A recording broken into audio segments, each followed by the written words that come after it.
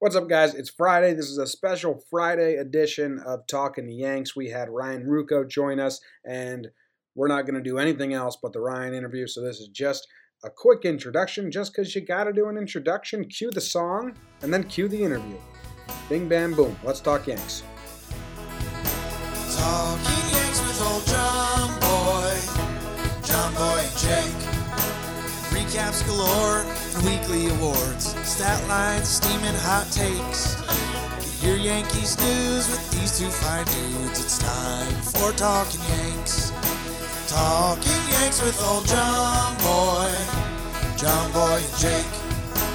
Talking Yanks with old John Boy and Jake. Okay, joining us now, our first reoccurring guest on the podcast, Ryan Ruocco, voice of the Yankees, one of the voices of the Yankees, WNBA, NBA, R2C2 podcast. You know who Ryan Ruocco is if you're a Yankees fan. So thank you very much for joining us, Ryan. Wait, dude, I'm the first reoccurring guest. This is like a really cool honor for me. Yeah, big, yeah. You're our first reoccurring guest. I like it, man. Very nice. Well, I'm honored to be the first reoccurring guest, and thank you guys for having me back. Nice. So we're going to get into Yankees, but what have you been doing? You did the road trip, but have you been doing WNBA now? Because NBA's over. But WNBA just started, so I've done one broadcast thus far. Have another one next week. I'll do about 8 regular season events for WNBA, and then a ton of playoffs, and then the finals, which will be a little earlier this year. Finals end in mid-September this year. So it's like WNBA is like sprinkled throughout my summer, but Yankees is what I have by far the most events of in the summer. Nice. Are you working with my girl Rebecca Lobo at all? Because I'm a UConn guy. That's my girl, though. Okay, it's gonna be like that. All right. Yes, man. Rebecca is unbelievable. This will be, I think this is going to be our 6th WNBA season together, our 6th finals together. And she's the best. It might be it. You know what? Yeah, is it our 6th? I think it is our 6th. She's awesome. She's so fantastic to work with. She's an incredible analyst. And we just have a great time. Like on the road, me, her, and Holly Rowe, we just have a blast hanging out together. It's awesome. So you went to, let's see, were you in the Nationals, those 5 innings? No, I was doing studio for those games. Oh, yes, I remember now. Okay. So it took a little bit for us to get you on a Yankees podcast. Were you itching? Or were you trying to stay away? They were slumping. When you finally got to them, they were rocking and rolling pretty good. Yeah, man. You know what? It's funny because like beginning of the year, I always like April and then September is always going to be mostly Michael and Bob Lorenz and Meredith, the 3 roles I fill in for, because it's like, you're going to use your number ones out of the gate and down the stretch. So a lot of times, I'm not starting until either late April or early May. But yeah, this year was more like mid-May.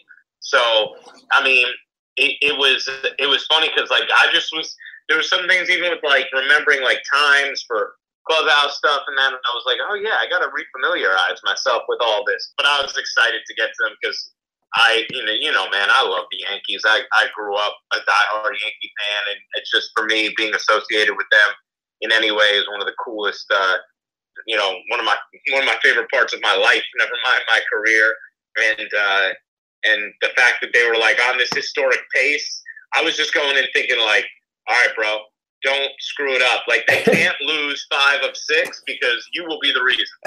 So I was just trying to make sure I kept some of the good juju going.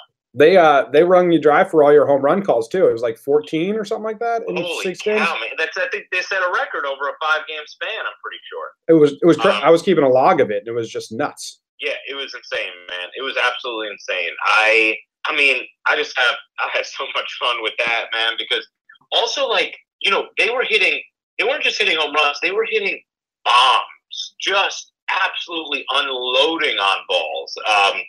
There's nothing more fun than that. And for me, like play-by-play wise, the coolest thing is like when you get to call something that gets associated with like a moment or a memory. And, a lot of times in baseball, that can be a home run, right? And maybe it's because of the circumstances in the game, or maybe it's just because the home run is prodigious. And on this team, thanks to these talented, ridiculous hitters, like there's a good chance you're going to see a prodigious home run. I just happened to get to call quite a few of them over that stretch, which was so fun for me. Yeah, I mean, well, because you become part of the memory. Like the Bird home run versus Miller is if a Yankee fan says swing and a drive to right, that is, they know what they're talking about. And even on R2C2, you had the 2009 guys who they know Joe Buck's final call for the World Series. The Yankees are back on top. Yeah. So you have testing the limits of Safeco Field. That is, every Yankee fan knows that one. Thank you, man. I like that. I like some of your strike three calls this series. There's a couple of times it was a little Hawk Harrelson XS where you just were he got him. I like that a lot. You like that? I like that. Sometimes. Thank you, man. Thank you. I have fun with that. I think, and occasionally I'll just be like, "Good night." Like sometimes, it's. I think some of it's fun for me too because like I don't necessarily have any phrases at this point that I feel like beholden to. So I just kind of am able to be spontaneous, see if I like things or whatever, and then and then use them or not. But like it's the fun thing is, man, like doing these games, the team's so good and the stakes are large because the division race is going to be incredibly tight with the way them and the Red Sox are. So you're geared up for every moment, you're legitimately excited for every single moment, which is so much fun to broadcast. Yeah, it's fun to watch too. It's every game is, I think my girlfriend and her family are like, "What are you doing in there?" Because I'm hooked to every pitch. Do you have do you feel like a need or urge to find a home run call? Because like you said, you just kind of go and have a bunch of different things, which I like because it seems more just naturally enthusiastic. But I also like some of the set home run calls. Or do you ever feel a need to have Sterling-esque type things, or is it going to be natural? I think that if something develops where you're like, "Oh, I really like that," and that's a home run call I really like. I think that's great. I think John Sterling's home run calls. First of all, John's pipes are just unbelievable. I mean, John has like the perfect voice for broadcasting, and so his highlight calls are spectacular, and I think his home run call is great and has been for a long time. And it's what I grew up with, right? Like if I'm in the car and I hear "Minutes high," I'm getting really excited, and I think Sia is an outstanding home run call that Michael has. Like if I come across something at some point that feels like, "Oh yeah, I like that a lot," yeah, like maybe that will naturally develop, and I do think there's value in it because like there's something fun that fans can associate with it, and you kind of just develop identity connected to it, and fans use it like with that. They get connected to the anticipation that comes along with it and the excitement. So I do think there's value to it if you come up with a good one, but I think it has to be organic, and you do not want to force it. And like for me, like when I started and I did like "Goodbye, Sir," and I did "Peace" a couple times, that was actually kind of like natural for me because I had done it just when I was doing like stadium highlights when I was the in-house host at Yankee Stadium.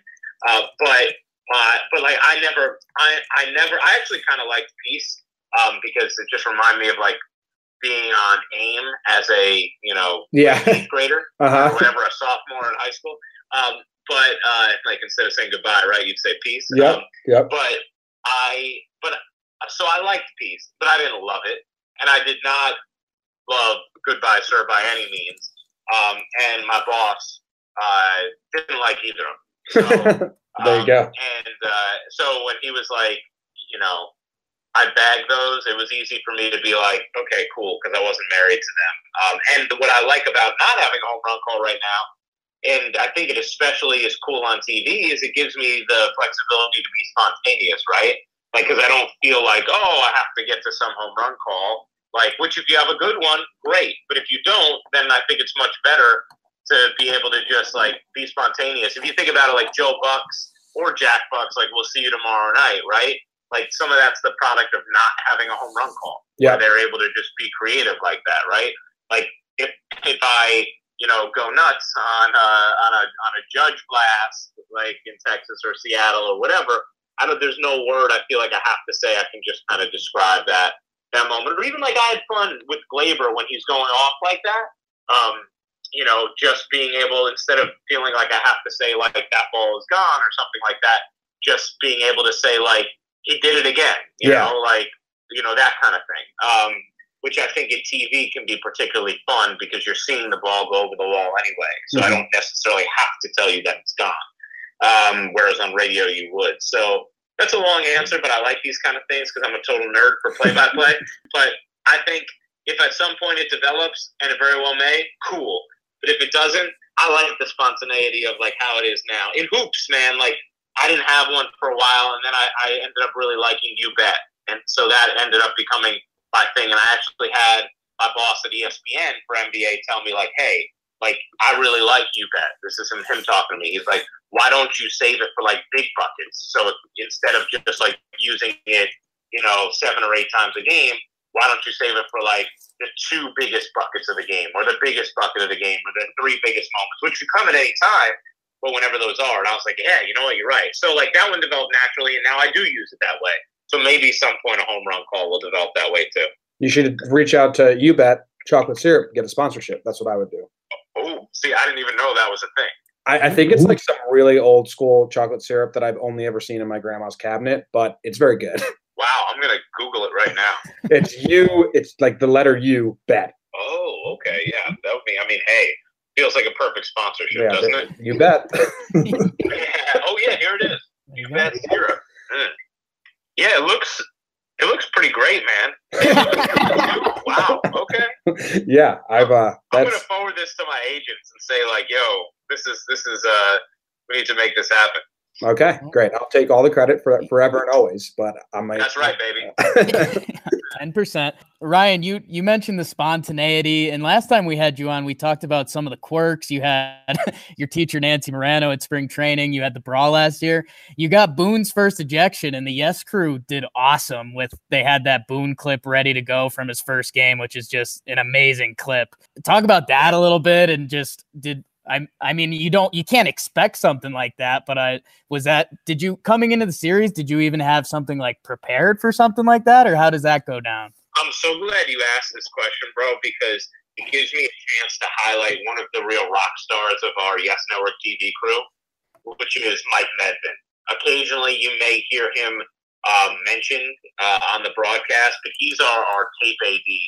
And he's as good as anyone in the country when it comes to just having that stuff ready to go. So, like, when Mike has that ejection filed in his system, Boone's original ejection, and he knows where it is, how quickly to call it up, and then he sells it to the producer. It's like, yo, I got this. And then the producer decides if you want to roll it in and when. And so, when it comes, occasionally there are things like going into a series where we will say like, like, hey, let's make sure we have this. Like, for example, I was talking to our guys before the Yankees-Royals series saying like, hey, let's have Salvi Perez smoking that line drive off Chapman in spring training a few years ago, just in case they face each other late in the game, whatever. I can see it coming up. But for the most part, for 98% of it, it's like just Medvin and his crew having it ready to go and being aware of what might be useful.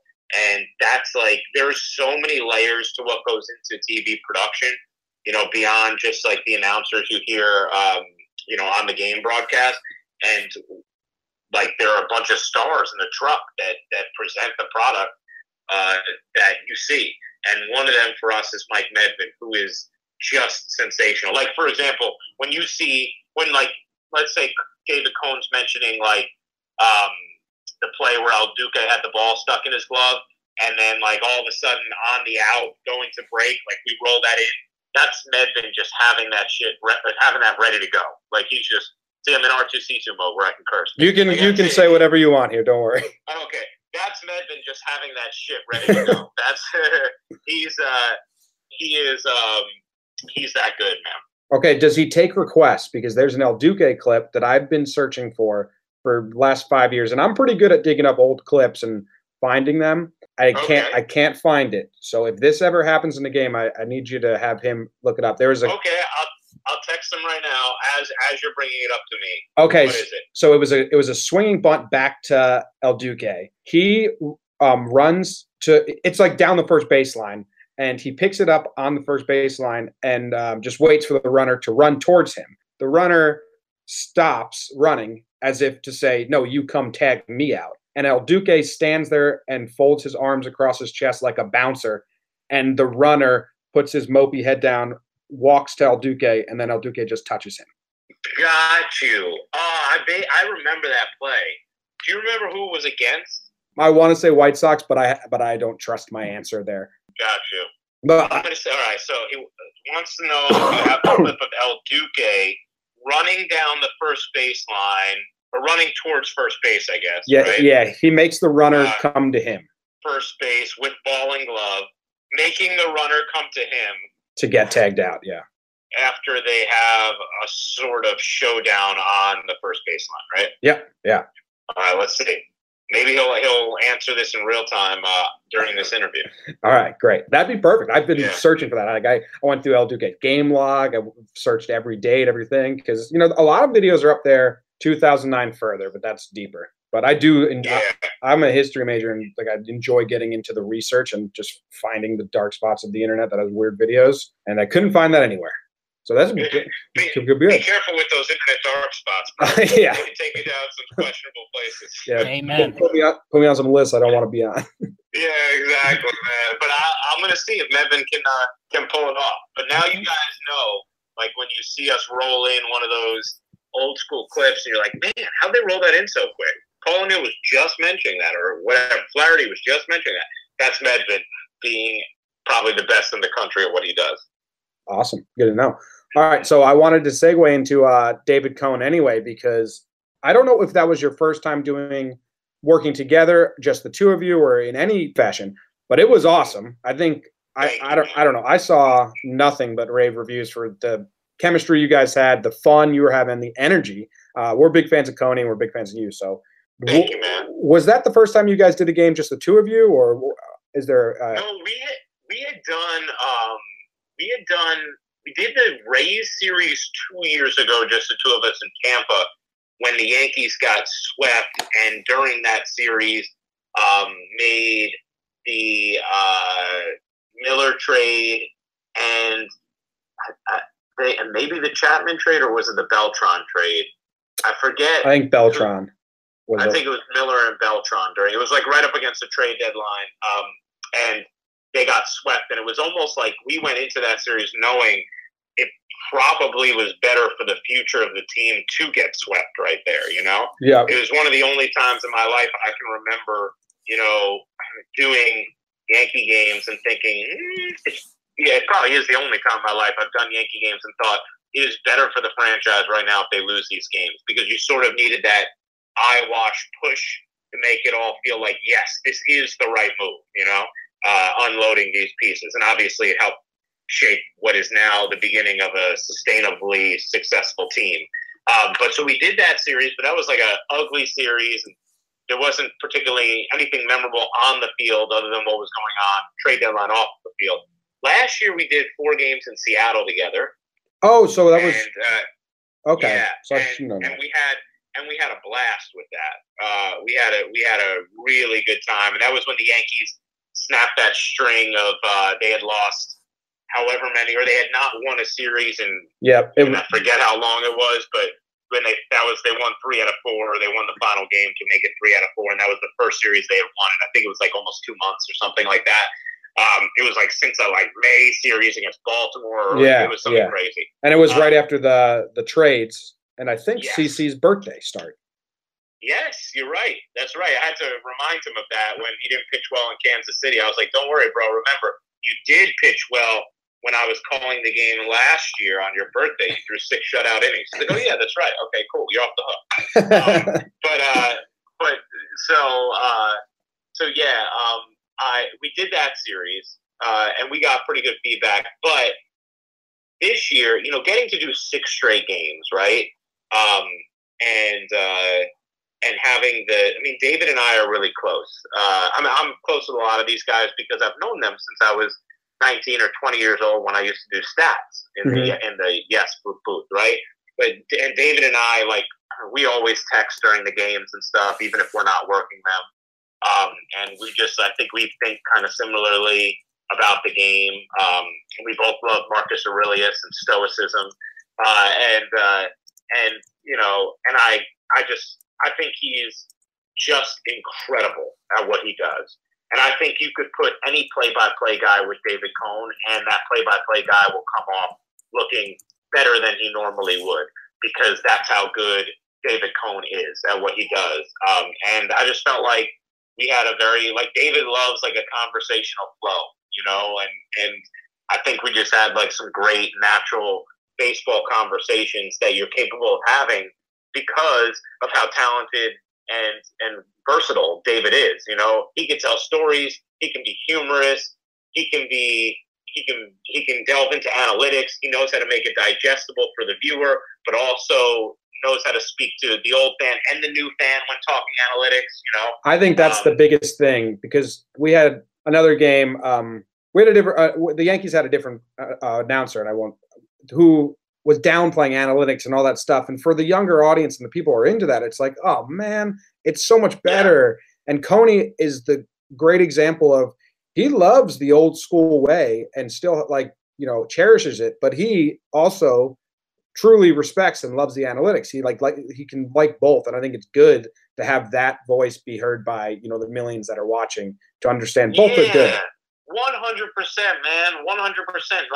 The whole idea of this, there's us versus them, that whole thing, the old school versus new school. No, why can't there be a synergy between everything? As David does such a great job of articulating, really what analytics do is they back up sort of the old axioms that were spouted by people in the game for years, like the, he's due, or you're making a lot of hard contact, just getting no results. The analytics help to back those statements up so that you can say that and have what your eye is seeing then just further fueled by the numbers. I think Vin Scully has a great quote about stats where he says, use them as a drunk uses a lamppost for support, not illumination, right? Yeah. The analytics can still be, now sometimes I do think they're used for illumination, but they can still be used as just that support for the person who doesn't even want to delve fully into them. It's you just want to say, well, your eye is telling you that, Didi has been hitting into bad luck. I don't need the numbers. He's been hitting into bad luck. Okay, well, why does it hurt for me to tell you the numbers that back up what you're saying? You know what I mean? There's no harm in having more information. And David understands that so well. And I love the numbers part of it too. So I think that's part of the reason why we vibe also. It's because we're both on the same page when it comes to that stuff. So I hope we do more games together in the future, man, because I just feel like we had a great flow and vibe, and it just for me it was so easy working with David. Do you have your next series on the map? Yeah, man, I'm doing Yankees Tigers doubleheader on Monday, and then I'm doing the 2 games after that in Toronto. So I'll do 4 games in 3 days the beginning of next week for us. And then my next play-by-play after that is, I think, that 4th of July weekend back in Toronto for 3 games. And then I have 3 games in Chicago at the White Sox in August of play-by-play. And then the rest I have is studio or sideline. Nice. All right. Nice. Speaking of sideline, you were there for. Wait, No, you were doing. Where was it when you were? You got the Gatorade shower. No, I was doing sideline at Yankee Stadium, and that was the Leo Walker walk off hit. Oh. Yes, yeah, I did. Didi got me, man. He got me. He told me he was trying to too. Yeah, of course. So mission accomplished. Well, we'll start spinning into some of the guys on the team. We'll start with your dude, the big man. And one of the things that kind of came up when we were thinking about it, like, is it weird calling CC's games? Like, he's your buddy. I know you mentioned it on the R2C2 podcast when he's doing interviews, worrying about not swearing and stuff like that. Is it kind of weird calling his games? It's like your buddy out there.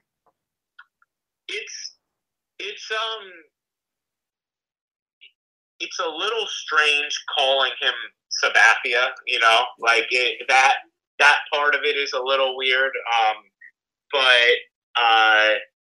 But it's easy for me to keep it professional and compartmentalize things, right? Like, so when I'm doing a broadcast where he's pitching, I still care far more about doing a good broadcast than I do anything else, Yeah. So then it's just a matter of like, okay, well, how do I do a good broadcast, And there's some things that obviously, like, being as close with CC as I am affords me some useful information that could be disseminated on the broadcast and enhance it, right? And then there's other things I might know that it's just not appropriate to share, or it takes me out of that lane of being, the play-by-play guy and instead being like, CC's co-host or a friend or whatever. So, and that stuff you just kind of keep to yourself. So, like, my whole mentality is like, hey, I think when you have relationships with these guys, it's a great thing because it gives you more information and access and gives you a clear picture of what is or isn't going on. As long as you still have to, keep it totally professional when you're on the air and be honest, about whatever you're seeing. And so I think I can balance that and it's okay. I definitely want CC to do well when I'm calling his games, and I want him to throw 7 shutout innings. But you know what? Like, I want that for all the Yankees pitchers because I'm calling Yankees games on the YES Network. And the reality is it's better for all of us if the Yankees are winning, So besides growing up a diehard Yankee fan and besides being friends with CC or having relationships with different guys on the team, it's just good for my job if the New York Yankees win games, And so I always want them to win when I'm calling a game. So, like, yeah, I take a little more excitement or pride if, like, CC's having a good start and I'm calling it. But I would be rooting for that, even if we weren't as close as we were, just from the Yankees standpoint. So the only part that's really weird for me is calling him Sabathia, just because, like, that's not something I ever call him, obviously. Yeah. But, that's part of just keeping it professional. And then the other thing is, like, I definitely feel a little more like, oh, man, don't have a bad start with me in the booth because I'm not going to hear the end of it if you do, Yeah. So, like, there's a little bit of that, too. And he didn't pitch well in the 2 games in one game he pitched okay in Kansas City. He just, labored a bit and got hurt by his defense, but he didn't pitch well in Texas, obviously. So I was like, oh, man, I'm the bad luck charm there. So maybe that's in my head a little bit. But gratefully for me, CC doesn't hold it against me. That's good to hear. So we had a kind of a fun question. We'll see if you have an answer for us. We wanted to know, if you walk through the Yankees clubhouse, is there anything that you can share? Is there an odd couple or a game being played that you wouldn't expect, or something that fans wouldn't expect that you can share, like that's going on in the clubhouse, relationship wise or activity wise? That's a good question. Is there something like relationship-wise, activity-wise going on in the clubhouse that would be unexpected to people? Like a connection that they're like, oh, that's an interesting friendship, like that type of deal? Yeah. I'll tell you what, you saw it a little bit on the podcast with last year we did, but like Hicks and Didi have a very funny relationship. Like they will rag on each other constantly. They're really close, but they will debate and argue everything against each other. Like they they love to do that. And they love to just make fun of each other constantly. I think what would be a funny one that would be something that's unique or interesting. Was it in Texas? I think it was in Texas. There was a shuffleboard in the middle of the clubhouse, and the guys Romine was playing a ton of people in it. He was trying to crush people in shuffleboard. So that was going on. Wait, that's the one where you with your hand, right? Where you like the bar shuffleboard. Yeah, exactly. Like the bar shuffleboard, right? So Romine was all about that, man, taking people out. I think you guys probably have an idea, but Dellin and CC are really, really close, and so Dellin will totally mess with CC about the Warriors because CC is a Warriors fan. So he'll try and light him up about Golden State at different moments, which can be fun too. Sonny Gray knows more about hoops than you think too. Because you haven't necessarily heard him talk about that, but he knows basketball. And so he'll get in the mix with those conversations with those guys too. Honestly, the biggest takeaway I'd say is and this isn't me just trying to be a company man. They're good guys, man. It's a good group. You don't have any jerks in there. You really don't. And they all get along. And CC tells me that constantly. He's like, man, I just love these guys. I love these guys. We get along so well, And I think maybe people Judge is a leader. I don't know if people realize it because he can be quiet or reserved with the media and his answers. And obviously, we see that he doesn't like to take any credit, which is admirable. But he also he is a leader who's respected by everybody in there. And Gardy's a prankster. He's a total prankster and one of the other leaders. But if you were saying who are the three main leaders in that clubhouse, you'd probably say CC, Gardy, and Judge as those guys who carry the most clout in there. In other words, Judge is really coming along his second season, and part of we talk about it on the show, and I wonder he really was kind of. It seems like he was really adhering to that rookie rule, that keep your head down, do your job. Last year, and this year he's got a lot more. It's not in your face or negative, but he's got a lot more attitude, a lot more fun, and he's definitely a leadership. He stands at the top of the dugout giving high fives to everyone and all that stuff. So I think that's starting to come through, and it's fun to watch him grow into that role. Yeah, look, you don't get that good at anything without having a little spunk to you, right? You have to have some of that intrinsic swag. Yeah, I know I'm good at this, And Judge definitely has that. He's incessantly, polite, and he's incredibly professional, but he definitely is also supremely confident. And those other qualities may belie sort of the feeling of does this dude, know how good he is? But he knows, and he works, man. He really works. And the other thing is he'll I think he's the same way Jeter was kind of funnier than people realized, Judge is funnier than people realize too, I think. He'll get on these guys. CC was telling a story actually the other day. It was on the beginning of our Terrell Owens episode of R2C2, which I should remind people, they have to, if they would subscribe when we were with Players Tribune, they got to resubscribe now that we're with Uninterrupted in order to get the updates for the new podcast, because now we have the new distributor and Uninterrupted. But so he was telling a story the other day of CC was singing some song in the dugout, and Judge is what's the next line of that song?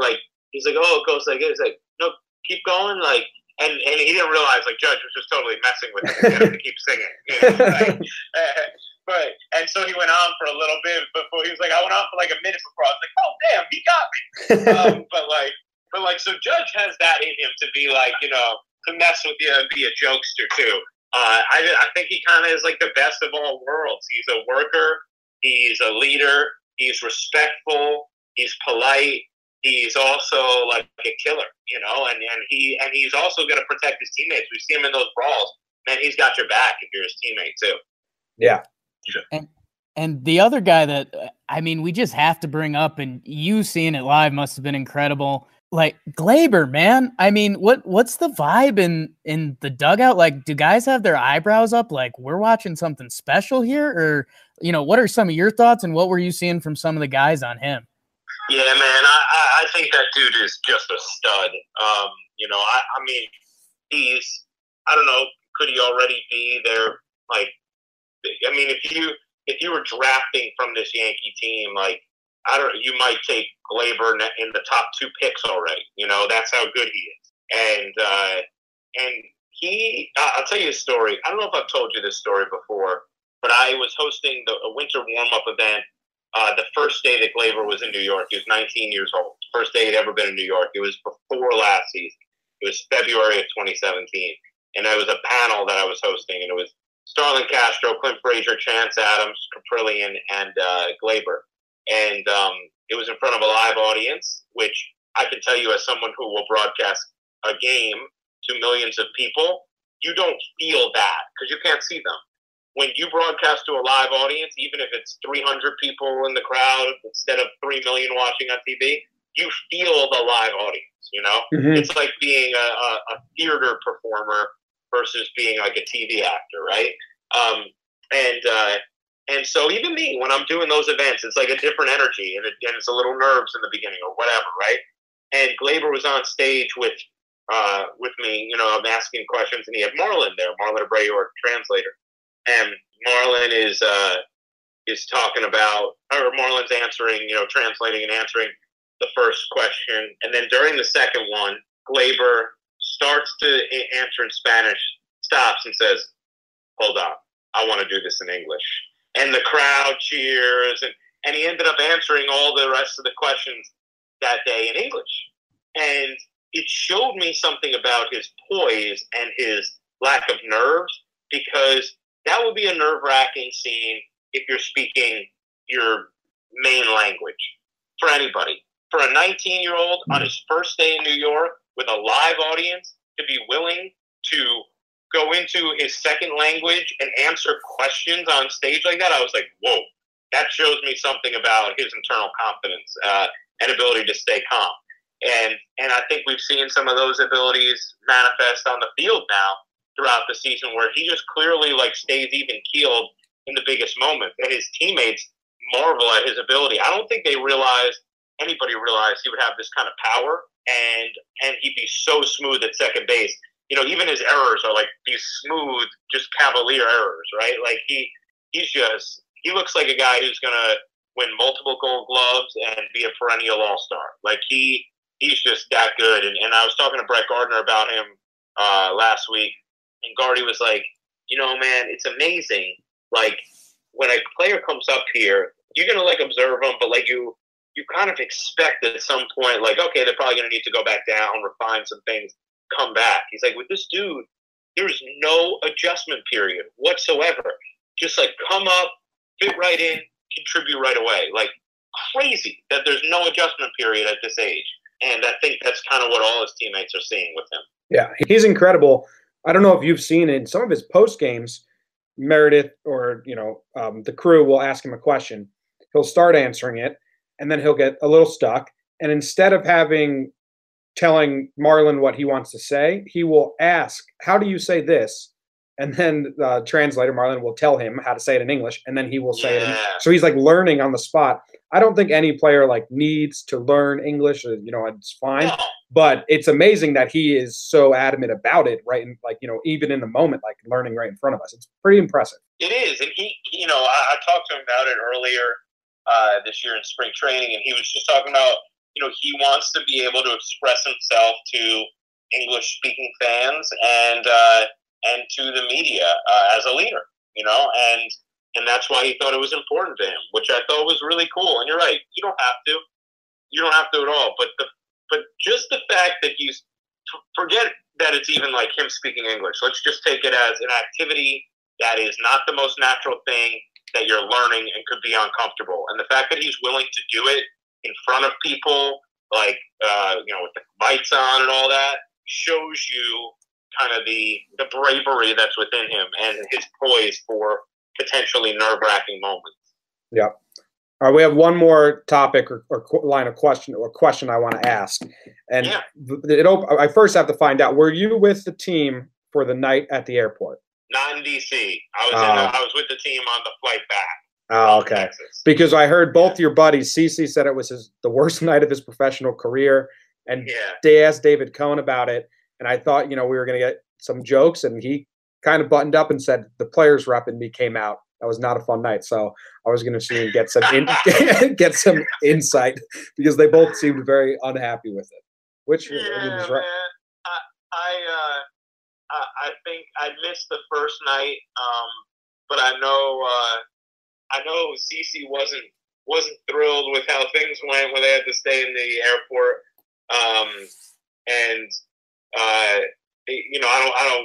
didn't hear him blame anybody. He was just like, yeah, that was awful. But and then I think he did reveal that he stole the blanket from Gleyber Torres, which he had told me about that he did.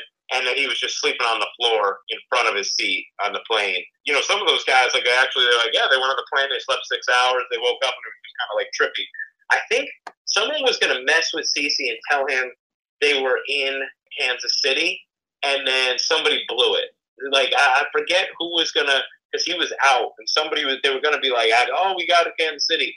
And then somebody blew it, but I forget who blew it. And yes, I don't want to go into detail, but we definitely, since David already said it publicly, we did see the player rep in Coney come out. But I think it was to a lot of our benefit. And I can tell you, like, there's a variety of times in my life now where I've experienced David Cohn, the leader, and you fully understand why his teammates love him and loved him the way that they did. And, it's why all of us love him the way that we do. That man will literally stand up for and do whatever he can to, like, protect and accommodate his teammates. And we did see some of that come out, yes. That's good. Well, we broke that airport down. It had to be, like, age and size, and CeCe doesn't have either of those on his side to spend a night not in a bed. Right, exactly. Like, there are certain things when you're younger, you probably are like, oh, okay, it's a fun story, and then you're older, and you're like, yeah, no, you know what? Like, I don't think so, bro. Like, it's kind of like, for me, like, this is I don't know if this is going to sound bougie, but like this is one area where I like observe my own maturation in this sense. I'm 31 now, right? But there was a time when I would have been totally cool with like, hey, someone has a bachelor party, we're gonna Airbnb and we're all gonna share, bedrooms and bathrooms and whatever. And it's cool, like that we have 2 bathrooms for 10 guys. Like, who cares? Like, we're just having a great time. It's a great story, right? And that's not why we're there anyway. And now I'm like, you know what? Like, this feels like grimy, and I don't want to party bad enough to make that okay. Like, can I stay by myself in a hotel room and like meet up? When you get older, you get a little more particular about the things you need. So I'm sure CeCe has part of that going on as well. I can break this news about CeCe. He loved Solo, and he saw it before I did. And because of it, he's now like, he's asking me all about, like, he's getting back into like the animated series, like Clone Wars, Rebels and stuff. So like, I think like, who knows, but the Star Wars aspect of our R2C2 podcast could grow even further after this. I love that. I geek out over that stuff. And Jimmy had to put the restraints on me a little bit because I'm an NBA guy too. I had a bunch of Donovan Mitchell questions I want to ask you. I had Solo questions I want to ask you, but you've been raving about Solo on Instagram, at least Instagram. That's what I call it. But is it the juice is worth the squeeze? Dude, Solo's great. Like, yeah. Yeah. Is it great in the sense of like, oh, it's like Empire Strikes Back, epic movie? No. Like, but is it super fun and enjoyable, and like, will you get a kick out of it? Absolutely. Like, there's no way you're going to be like, whoa, that sucked. There's no chance. If you're even a remote Star Wars fan, you're going to be like, yo, that was really fun. And like, there was cool like nods to things in the past. And honestly, I think that kid, I don't know how old he is, but the dude who played Han nailed him. I thought he was fantastic, which was so great considering that there was all this talk about like, oh, can he act? Can he act? Which one of my buddies, he made a great point the other day. He said, if this was 15 years ago, like this movie would have had a totally different feel going into it. And it probably would have done, even better at the box office, and the vibe would have been totally different because you wouldn't have heard about like, oh, did they bring in an acting coach, for the kid who was playing Han, and like, oh, they switched directors 2/3 of the way through. And I think those things took away some of the steam and like lowered the expectations significantly, because it's like, oh my gosh, like they just want to get this out. But like, honestly, I thought it was really good, man. I thought it was really, really enjoyable, and they did a great job with the story and the character. Like, it's not as epic as an episode feels, or as Rogue One felt, because that was almost like a prequel. But it's fun and it's good, and like I don't know, man. I just think they did a really nice job with it, and I could see them making more movies with these characters.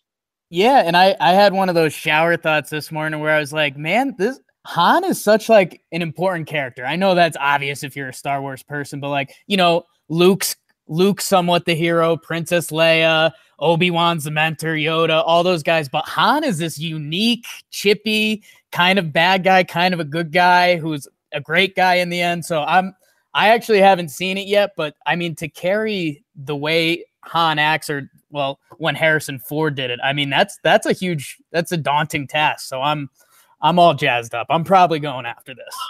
100%, man. And it's a daunting task because you're not just like playing a role that has a ton of attention because it's Star Wars and whatever, right? You have to play it that in a way that also honors the way that Han played it, right? Like, it's not just your own interpretation, it's living up to his interpretation, which is why I often think that the performance Robert De Niro gave in Godfather 2 is one of the greatest of all times, because it's hard enough to play a young Vito Corleone, but then you also have to play it in a way that properly honors how Marlon Brando played in Godfather 1. And somehow De Niro just knocked that out of the park, probably because he's De Niro. But like, yeah, man, you got to go see it, bro. I would be surprised if you're not at least like, whoa, that was fun. Like, if you hate it or something, I think that's a you problem, man. Like, if you really hate it, it's a you problem. I could see your worst case scenario is walking out of there like, you know what? That wasn't great, but that was good, and that was fun, and I liked it. Like that. That's your worst case scenario. I'm an entertainment guy. You start talking Goodfellas in that movie row. I mean, Jimmy could go all year with that stuff. He's got a movie podcast going. So this is a slippery slope right now. We might have to bring it back. Yeah, we'll have to table it for another time. But we really appreciate you coming on. We'll let you go. We've been keeping you. Hey, I'm happy to do it, guys. Keep up the good work, and let's go Yanks. Yeah, go Yanks. All right, thank you so much for coming on, everybody. Go thank Ryan on Twitter. Say thanks for coming on. R2C2, check it out. Any big guests coming up? Check it out. You know what? We're gonna do. So right now, you can go back and listen to the Mark Cuban episode, Terrell Owens, Chauncey Billups, and we're gonna do one with a couple of CeCe's teammates. This coming series in Toronto. So I think that'll be out next Thursday. But I won't reveal which teammates yet.